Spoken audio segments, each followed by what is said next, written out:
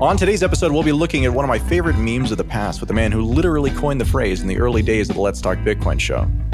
Today's episode of Let's Talk Bitcoin is sponsored by eToro.com and Purse.io. Let's Talk Bitcoin is owned by the hosts and is editorially independent, but you can find new episodes every Sunday on the CoinDesk podcast network at CoinDesk.com, the LTB network at Let'sTalkBitcoin.com, and of course on our privately managed show-only subscriber feed, which is free also, at LTBshow.com.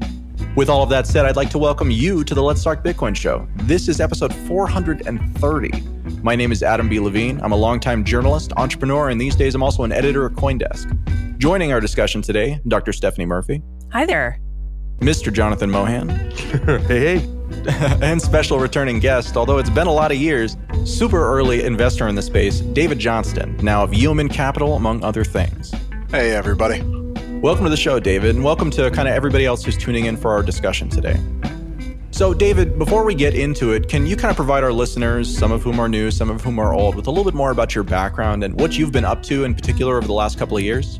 Sure. I grew up as a serial entrepreneur building tech companies in the 2000s. Was lucky to hear about Bitcoin in 2012 and was already an economics nerd, and so decided to convert my cash into Bitcoin. And that sort of started me on my journey of speaking at Bitcoin conferences, investing in Bitcoin companies. Ended up working with BitAngels back in 2013 to fund a lot of the early protocols in the space back in the Mastercoin and early Ethereum days. Mastercoin. It's been a long time, but end of 2013 coined the phrase dApps or decentralized applications when I wrote the white paper on the subject.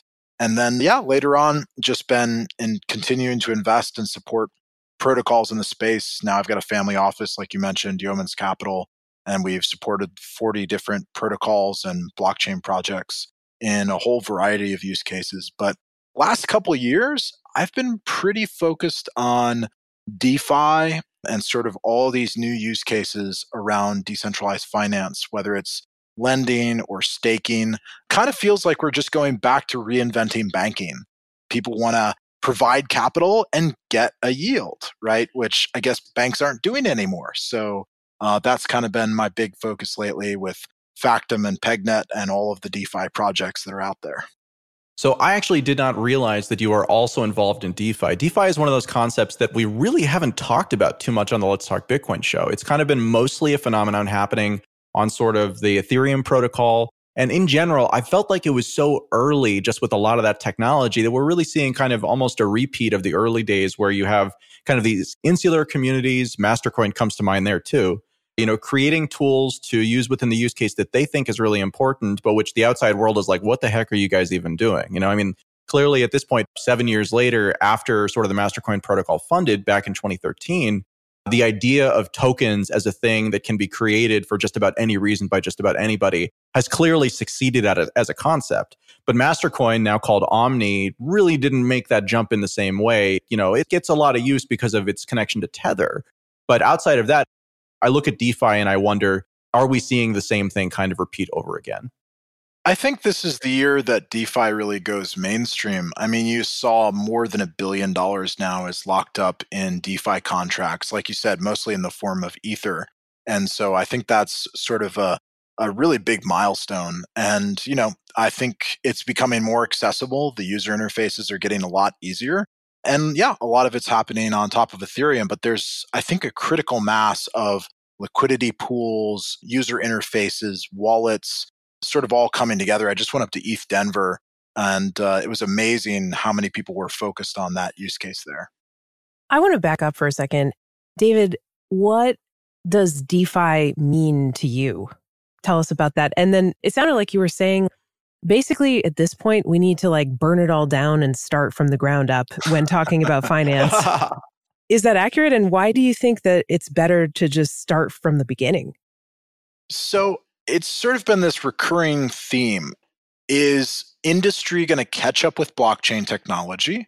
Or is blockchain technology going to sort of overcome and subsume industry?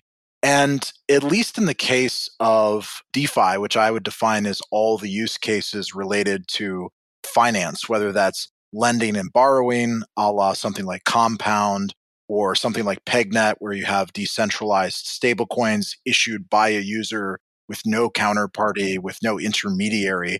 And these are all examples where you've effectively used a smart contract or an application to remove all the middlemen involved in a traditional process.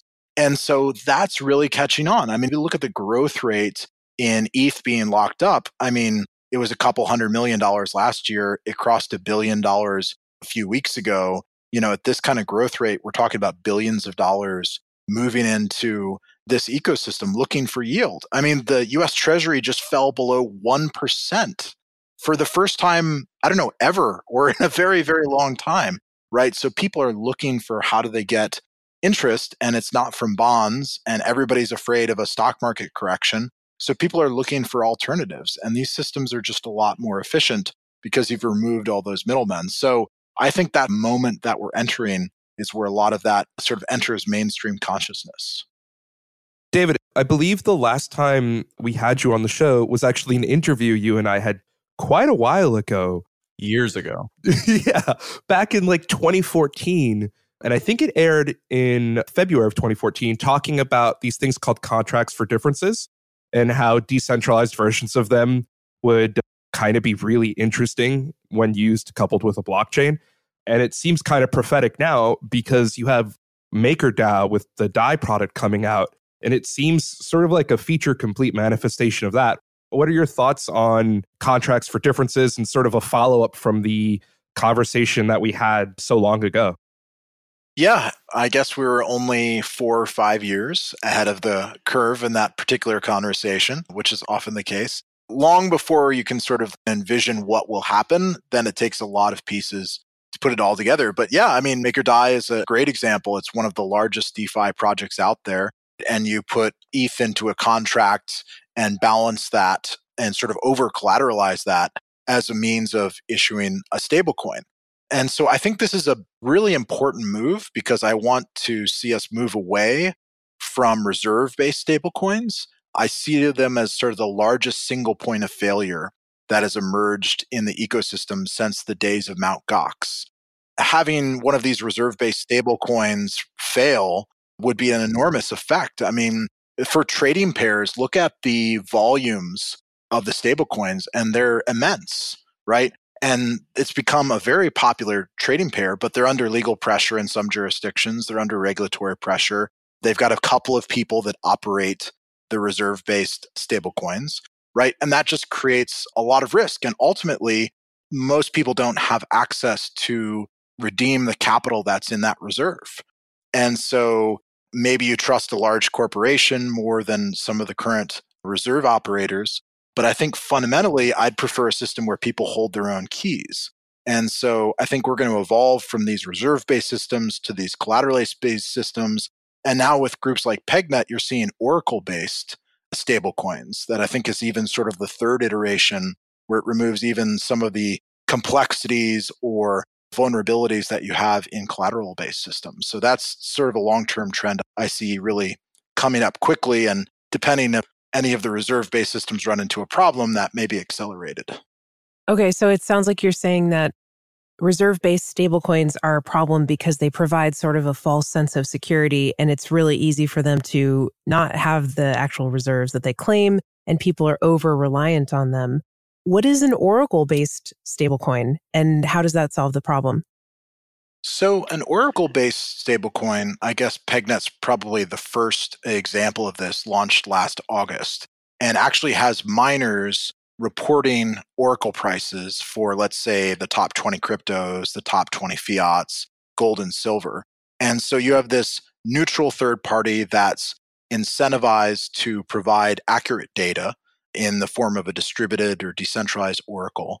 And then the stablecoins in the network, as people put their value into the network, they're pegging to those prices. So if the price of gold is $1,500 and you added $1,500 of value to the network, the protocol recognizes that value and gives you credit for that much value in the network. So I think this sort of removes a lot of the risks you have with a reserve-based currency because there's no central issuer. All of a sudden, everybody can do this on their own. The user is control.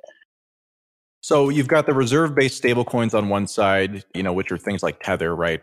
You've got the market-based stablecoins on another side, which I would say kind of like the early attempts that maybe BitShares had, where with like BitUSD and stuff like that, where there wasn't an explicit peg, there was some collateralization, but mostly it was an expectation that people would basically arbitrage between these various markets to keep the stablecoin at a price that everybody could agree on. And now you're basically talking about almost consensus-driven stablecoin pricing, right? That's a really interesting way of thinking about it. Yeah, that's exactly what I'm talking about. And, I think we see this in the financial world is people have contracts and they pick a price reference. And within that contract or that system, they all reference that price. And, what you want to avoid is a single point of failure. We saw recently some malicious attacks where people were targeting oracles and going after smart contracts that were reliant on single oracles. So something like PegNet has taken proof of work and miners and used that to massively distribute oracle reporting across the world, across many sources of aggregated data. So yes, I think those systems are only as secure as their oracles. But PegNet, for example, has seen a 400x increase in hash rate from 5 million hash per second to, I think it just crossed 2 billion hash per second the other day. So now you have hundreds of thousands of computers securing the network all over the world. And so far, that's given people enough confidence to put $7 million of capital into the system. There are tens of millions of dollars of conversions per day, and they just crossed $250 million in total conversions in the system. So, you end up with a lot of advantages where you don't have a lot of the fees, there's no slippage in the system, there's no liquidity limits because it's all within the user's wallet is, I think, where we want to go. Can we talk about some of the more details about the ways that oracles work to distribute the problem of determining prices and things like that? Sure. So in this case, and also in the case of something like Chainlink, which is popular in the Ethereum community, is you end up with an aggregate price, right? So in the case of PegNet, you have all the miners submitting prices, and first it ranks them all by hash power, the top 50 miners, and then it begins tossing out numbers based on who's furthest from the median price. So you end up with the miner that had the closest price to the median as the next reported price for that block. In the case of PegNet, it's built on Factom and Ethereum, so it's 10-minute time intervals. So you effectively end up with this median price that has come to consensus every 10 minutes. So all of the assets, if there's a conversion during that 10 minutes, are then pegged to those prices that were driven towards the median. And because there's a reward for the miners, PEG is the native token of the system, they're all effectively incentivized, one, to have a lot of hash power, and two, to provide accurate data.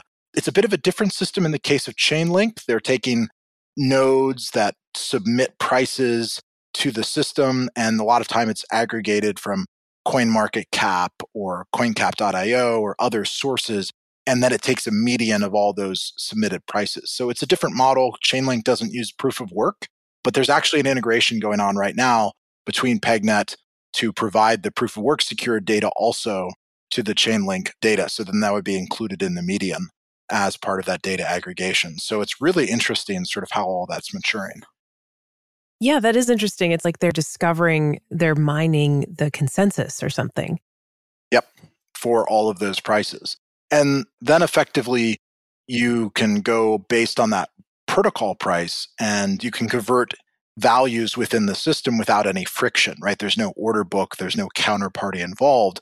So if you take $1 million of pegged Ether and want to convert it into $1 million of pegged BTC, the cost in PegNet, for example, is a tenth of a penny to do that conversion. So you effectively remove all the fees you would have paid to an exchange or an OTC.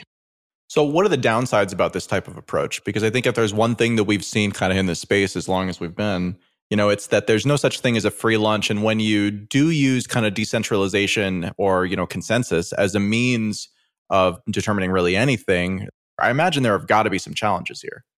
Oh, yeah. And again, it's only as secure as the proof of work that the oracles are doing. But it seems to be entering this virtuous cycle, right?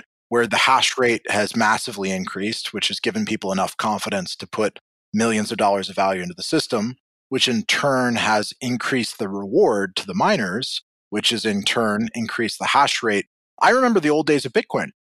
People talked about the fact that they would never trust to send $10 million across the Bitcoin rails, but because they're not yet, that much value securing the hash rate. But now you would think nothing of sending, or you see $100 million sent across the wire, no big deal, because there's billions of dollars of hash rate that is globally securing that. So the question is, can you bootstrap that same kind of network effect? In the case of PegNet, they're not using SHA-256. It's LXR hash, which is an algorithm for CPUs, and it hasn't been used by any other protocol. So the question is, can they build a sort of dominant position within that consensus space? This episode of Let's Talk Bitcoin is sponsored by eToro. eToro is one of the largest trading platforms in the world, with over $1 trillion in trading volume on the platform per year. U.S. customers can trade the most popular crypto assets with transparent fees. And if you're not ready to trade yet, practice building your portfolio with the eToro virtual trading feature. Best of all, you can connect with 12 million other eToro traders around the world to discuss trading, charts, and all things crypto. Create an account today at eToro.com. That's eToro.com. Build your crypto portfolio the smart way. eToro is crypto trading made easy. One more time, that's eToro.com.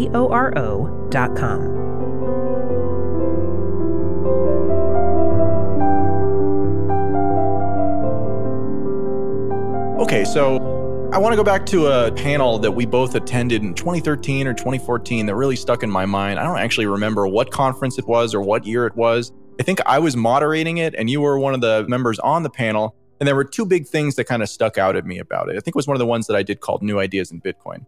One of the things was that there was an NXT community member there representing the NXT community who was just sweating an uncomfortable amount the entire time. It was really, really awkward. And kudos to the guy because he was just a community member. But man, that stuck in my mind. And the other thing was a phrase that I don't know if you coined it on the stage or if you'd been thinking about it before, but you called it Johnston's Law. And it basically said anything that can be decentralized will be decentralized. And this has been turned into lots of things, decentralize all the things. There's been lots of kind of derivative stuff off of that at the time. I feel like with all the years that have passed, I've become a lot more cynical about that concept. At the time, I was kind of already cynical about it. I kind of jokingly had what I called the Levine counterpoint to your law, which was that anything disruptive that can be stopped will be stopped. But I think that it hasn't even gotten to that point yet. So the question that I have for you is, what do you think about Johnston's Law all these years later? And are my timeframes just too short? Because the stuff you're talking about here as far as like the decentralization of stablecoins to a consensus-based model, I actually think that's a pretty strong argument in favor of that. But coming into this conversation, I didn't really think that there were many of those at all. So it was Coin Summit. It was 2014. It was San Francisco. Yep. It was you, me, Vitalik, and the next community member. I totally forgot Vitalik was up there. I still have a picture of it. It was a great conversation. And yes, I set it up on stage. I think everything that can be decentralized will be decentralized. And I feel as strongly or more strongly about that today than I did in 2014. Just think about, Adam, how far have we come since that point?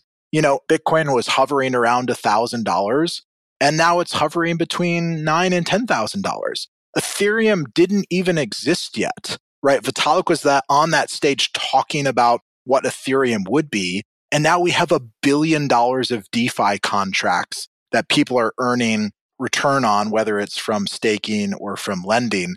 Well, you've got this huge ecosystem of tools that have now been produced on the blockchain. For goodness sakes, Factom was used to notarize documents for TikTok that eventually secured their copyright against a suit from Baidu that went all the way to the Chinese Supreme Court, where blockchain was verified as a means of proving records. We have come so far in this last 6 years. And I really said that statement in the context of decades, in the context of this century. We're just going to keep moving up the tech stack. First, we had the transfer of value, right? And that created a foundation for everything else. And then we could do smart contracts, and then we could do immutable data. And now you've got all the Web3 stuff with digital identity, right? All of that is being built on blockchain. And then you just keep building on top of that. Like you couldn't have built PegNet in 2013, right? The pieces didn't exist. You needed digital identity. You needed Factom as a protocol for all the data to live on. You needed Ethereum to create liquidity pools with all of these tools. Like the sort of aggregate critical mass is there now. And I think back to 2012, Bitcoin was $10 and there were 10 million of them. There were $100 million of digital assets in the world. And looking at CoinMarketCap right now, there are $261 billion in digital assets. Like we've come a really, really long way. So I'm less and less worried about quote unquote it being stopped. And let's use the example of India as the perfect example, right?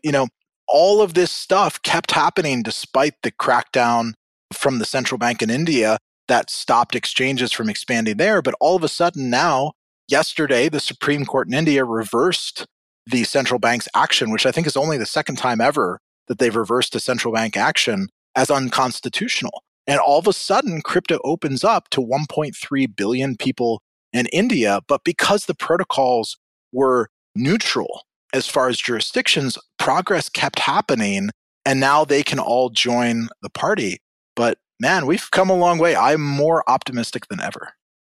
Honestly, I'm glad to hear you say that because, like I said, I feel like I've become a little bit jaded about a lot of these decentralization topics as time has gone on. I think that there are opportunities where we see this sort of thing happening, but especially once I started being on the entrepreneurial side of the equation with the work I did with Tokenly, I just became really kind of demoralized increasingly as I saw this thing from the other perspective. And as so many applications, so many different projects sort of came forward and felt like they were built entirely or almost exclusively for the kind of enthusiast audience, right? And so when I look at DeFi, like I agree with you, the milestone's there, the $1 billion, that's a real number. But at the same time, it's $1 billion coming off of, a many billion-dollar market cap for the Ethereum asset. And, ultimately, we're still kind of just playing with ourselves here, right? Like, perhaps in banking in particular, there is more of an opportunity. And I've had somebody who's been chasing me to interview them about an opportunity in DeFi where basically they're paying for one of the stablecoin deposit programs where basically you can get 10% interest every year on your deposits, right? And to me, I'm like, well, 10% sounds a lot better, but I'm not concerned about the banks actually failing. Like, it's weird. I used to be a lot more concerned about that. And these days I'm like, well, it's a lot more likely that a DeFi contract is going to have a flaw in it and someone's going to exploit that and then my money's gone than I am about, like the entire system failing. It feels like at some point in time, the system probably is going to fail because, math. But like, I've been trying to predict that now for more than 10 years personally. And I think it's very taxing. I think it's very emotionally draining to just kind of be sitting around waiting for something like that to happen, even with as busy as I've been over that time. So, where do you get your confidence that this actually is anything other than, us just playing with ourselves, to, use a terrible phrase? I get my confidence because of the internet. So I was the quintessential internet nerd in the 90s, long before anybody used the web. And I could see what was going to be built, right? And there were so many websites that were too early. There was something like 100 video streaming sites that were built and failed before YouTube hit mass adoption. And what you needed in 2005 for YouTube to succeed was enough bandwidth. You needed broadband to saturate the market. And there was just enough of that in 2005 that YouTube took off. It didn't mean that all the people that were before that were wrong about video being like the thing on the internet. It just means they were way too early. Some of them were 10 years too early, and some of them were 5 years too early, and some of them were 2 years too early. But YouTube was right on time, right? So I think about blockchain in the exact same context. What's too early? A lot of the advanced applications are too early, right? My favorite joint venture in the history of the internet was in 2000, Blockbuster announced a fantastic new and exciting partnership with Enron to bring streaming video over the internet. And soon you'd be able to stream movies online. That's where Netflix came from, right? That was the mother and father. And Netflix was the baby. Yeah, it's just every single statement in that sentence, but for one, turned out to be right. And I think, Adam, our problem as people who are actively trying to engage in this space on a daily basis is it's hard to see progress in increments in days rather than years. And when you're actively in something, you're trying to contribute to the body of water to see it grow.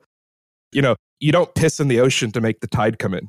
And I feel like a lot of what the blockchain entrepreneurs experience is like just adding a couple of pints of water to the ocean and waiting for it to rise.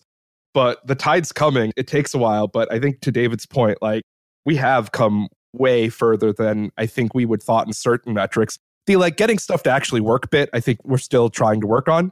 But if you just pattern map it to the fact that, you know, commercialization in the internet didn't happen until 92. And then when did people actually start buying stuff on the internet? It was like 05, 06. I still think we're on track for that type of trajectory.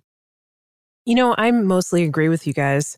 But just to provide a little bit of a devil's advocate to the optimistic position, Adam, like when you were saying that this person who wants you to interview them was offering like 10% interest on deposits, but you're thinking, oh, this is risky. Like it's more likely that there's going to be a flaw in some smart contract that makes me lose all my money, you know, and you have to balance the risk with that reward. I was thinking, well, that's why they're offering 10% interest because they know it's risky and everybody knows it's risky.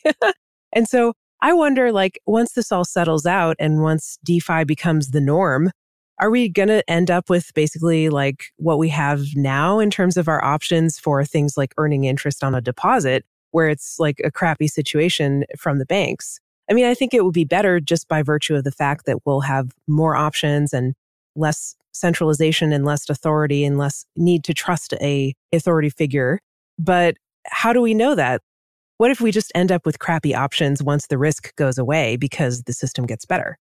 And another question that builds off of that, Stephanie, thank you for that. How much of our path to success is even about us versus how much is it about the world at large? Because Bitcoin, like the whole thing has been that it's an alternative that provides unstoppable competition in a monetary sense in a way that, you know, transcends the idea of nation states, that really kind of has the same type of reach that the internet does in a fundamental way. So that's been another question is, you know, like the internet, there was nobody fighting for a monopoly on the pre-internet, right? AT&T?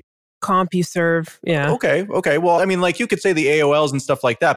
None of them had an actual monopoly. They might have had a de facto monopoly because nobody offered an alternative, but nobody actually had a monopoly. And you look at world governments, right? And everybody has a monopoly on currency, nobody larger than the US government. So I can see an argument in favor of, well, we just need to wait for that monopoly to fail. But I mean, is that really the only path that we have, or is there something that goes beyond that? I like to think about it when it comes to technology. You don't win old wars, you win new wars. And so people keep saying Linux is going to replace the personal computer. Linux is going to replace the personal computer. My entire life, I have heard that statement, and it's never going to be true. And then it came true, but it didn't come true for the personal computer. An entirely new field of play came about, which was the mobile phone. And then it just entirely won that battle. It was an entirely new field with no legacy or incumbent structures to compete against. And then when you're starting from scratch, Linux was superior. And now it's something like 80, 90% of all smartphones, and probably in perpetuity, are going to be Linux-based.